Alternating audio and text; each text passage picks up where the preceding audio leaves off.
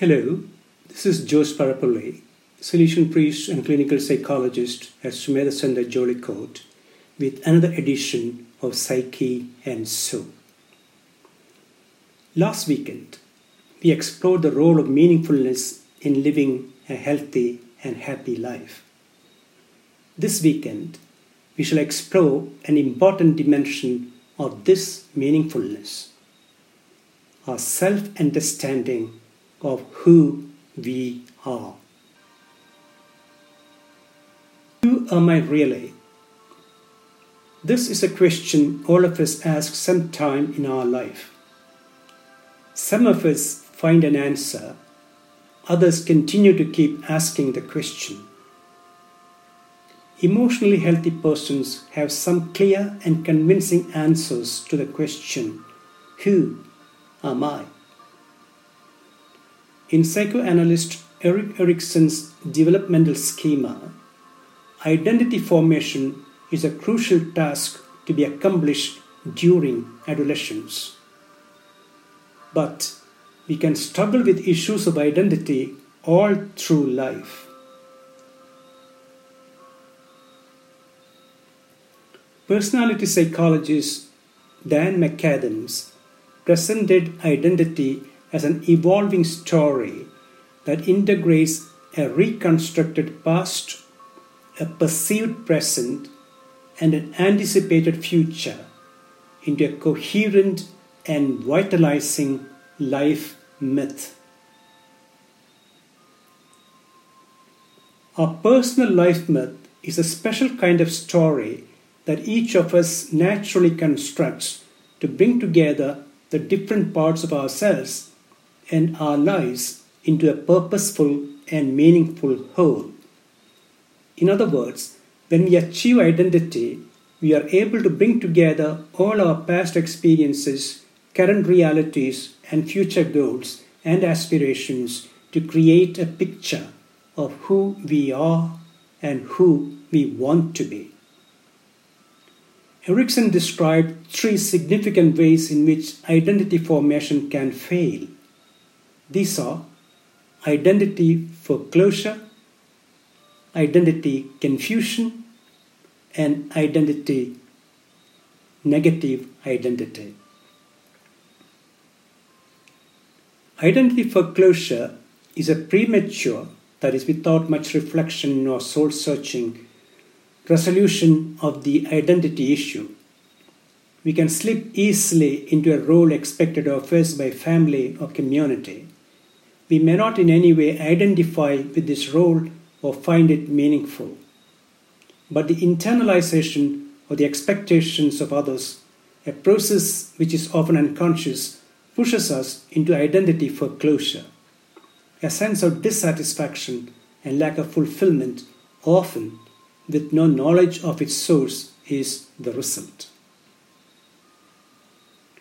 Negative identity develops when we conform to an image of us that is contrary to family or cultural ideals, but which is projected onto us by the same family or community. For example, the family may not approve the way we are living or our life choices and label us as the black sheep of the family. In such a situation, we may strive hard to prove the family right by living up to that negative label, adopting and engaging more and more in behaviors that are socially disapproved.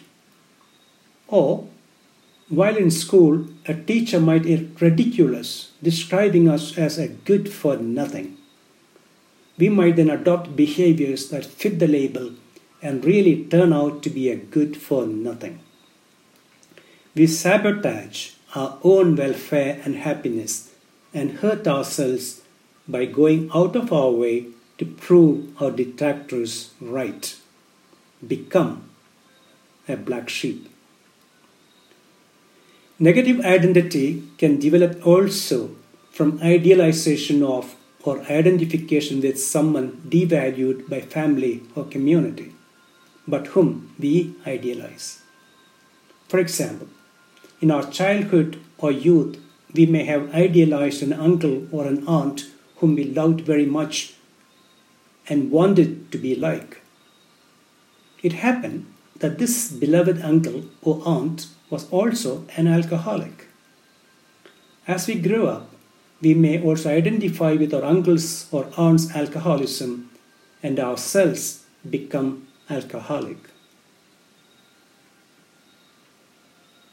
Identity confusion occurs when we are unable to make up our minds as to who we are or who we want to be.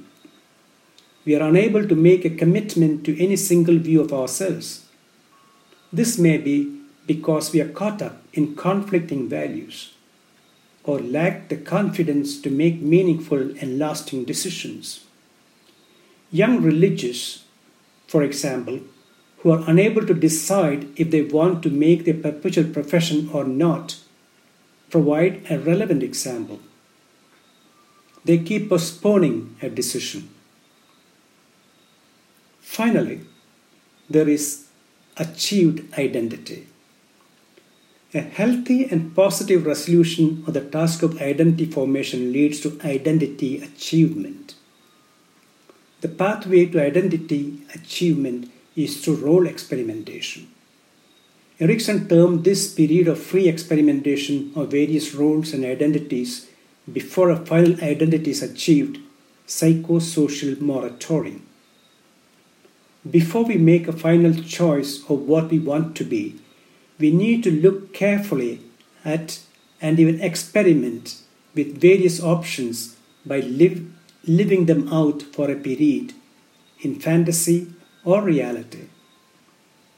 We have to do some real soul searching about who we want to be and what we want to do, and then make definitive choices.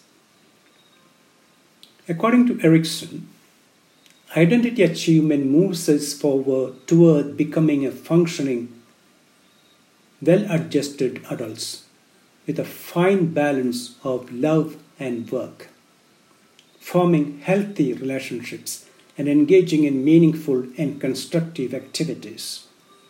We become creative and productive and contribute to the welfare of society.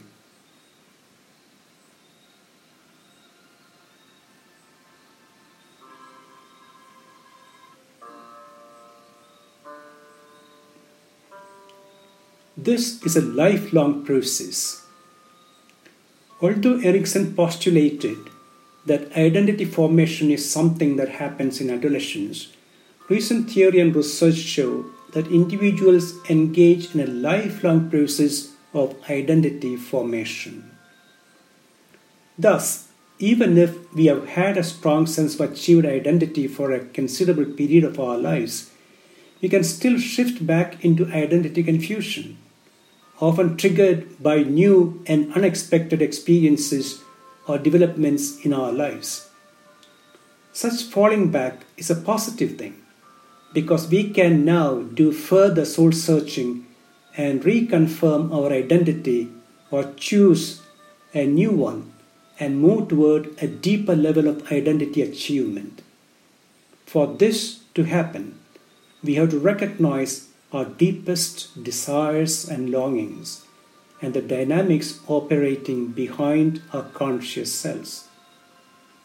The question we asked last weekend, what do we really want, comes into play here too.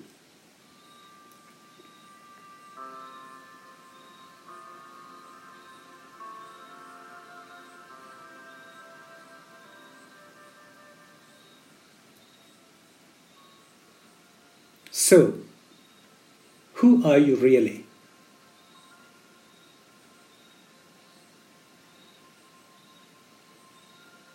How do you see yourself?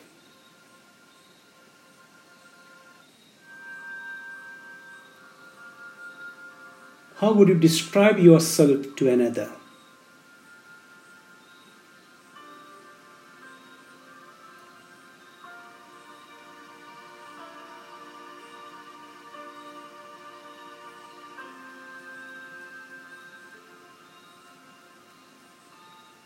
Who am I really is a question that Jesus struggled with all his life, from the beginning of his public life to its end on the cross. The devil confronted him with that question in the desert. The devil tried to put doubts into his mind. 3 times the devil said to him, "If you are the Son of God." Jesus had his own doubts. Who was he really? Was he just a man like any other? Or was he truly the Son of God? During his public ministry, he wanted some assurance and asked his disciples, "Who do people say I am? Who do you say that I am?" His last temptation on the cross was related to the same issue. The bystanders taunted him, "If you are the Son of God, come down from the cross."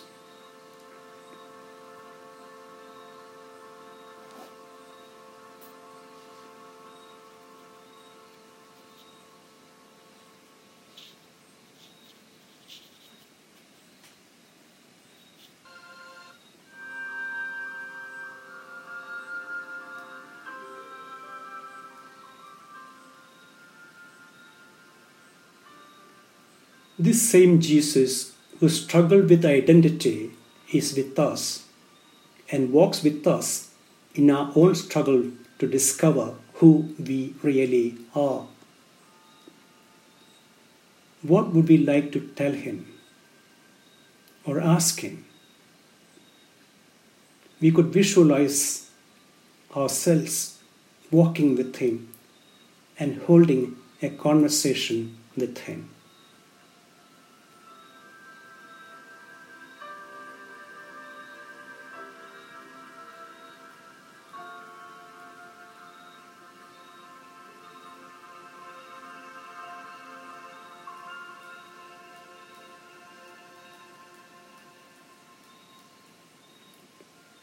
Have a pleasant weekend.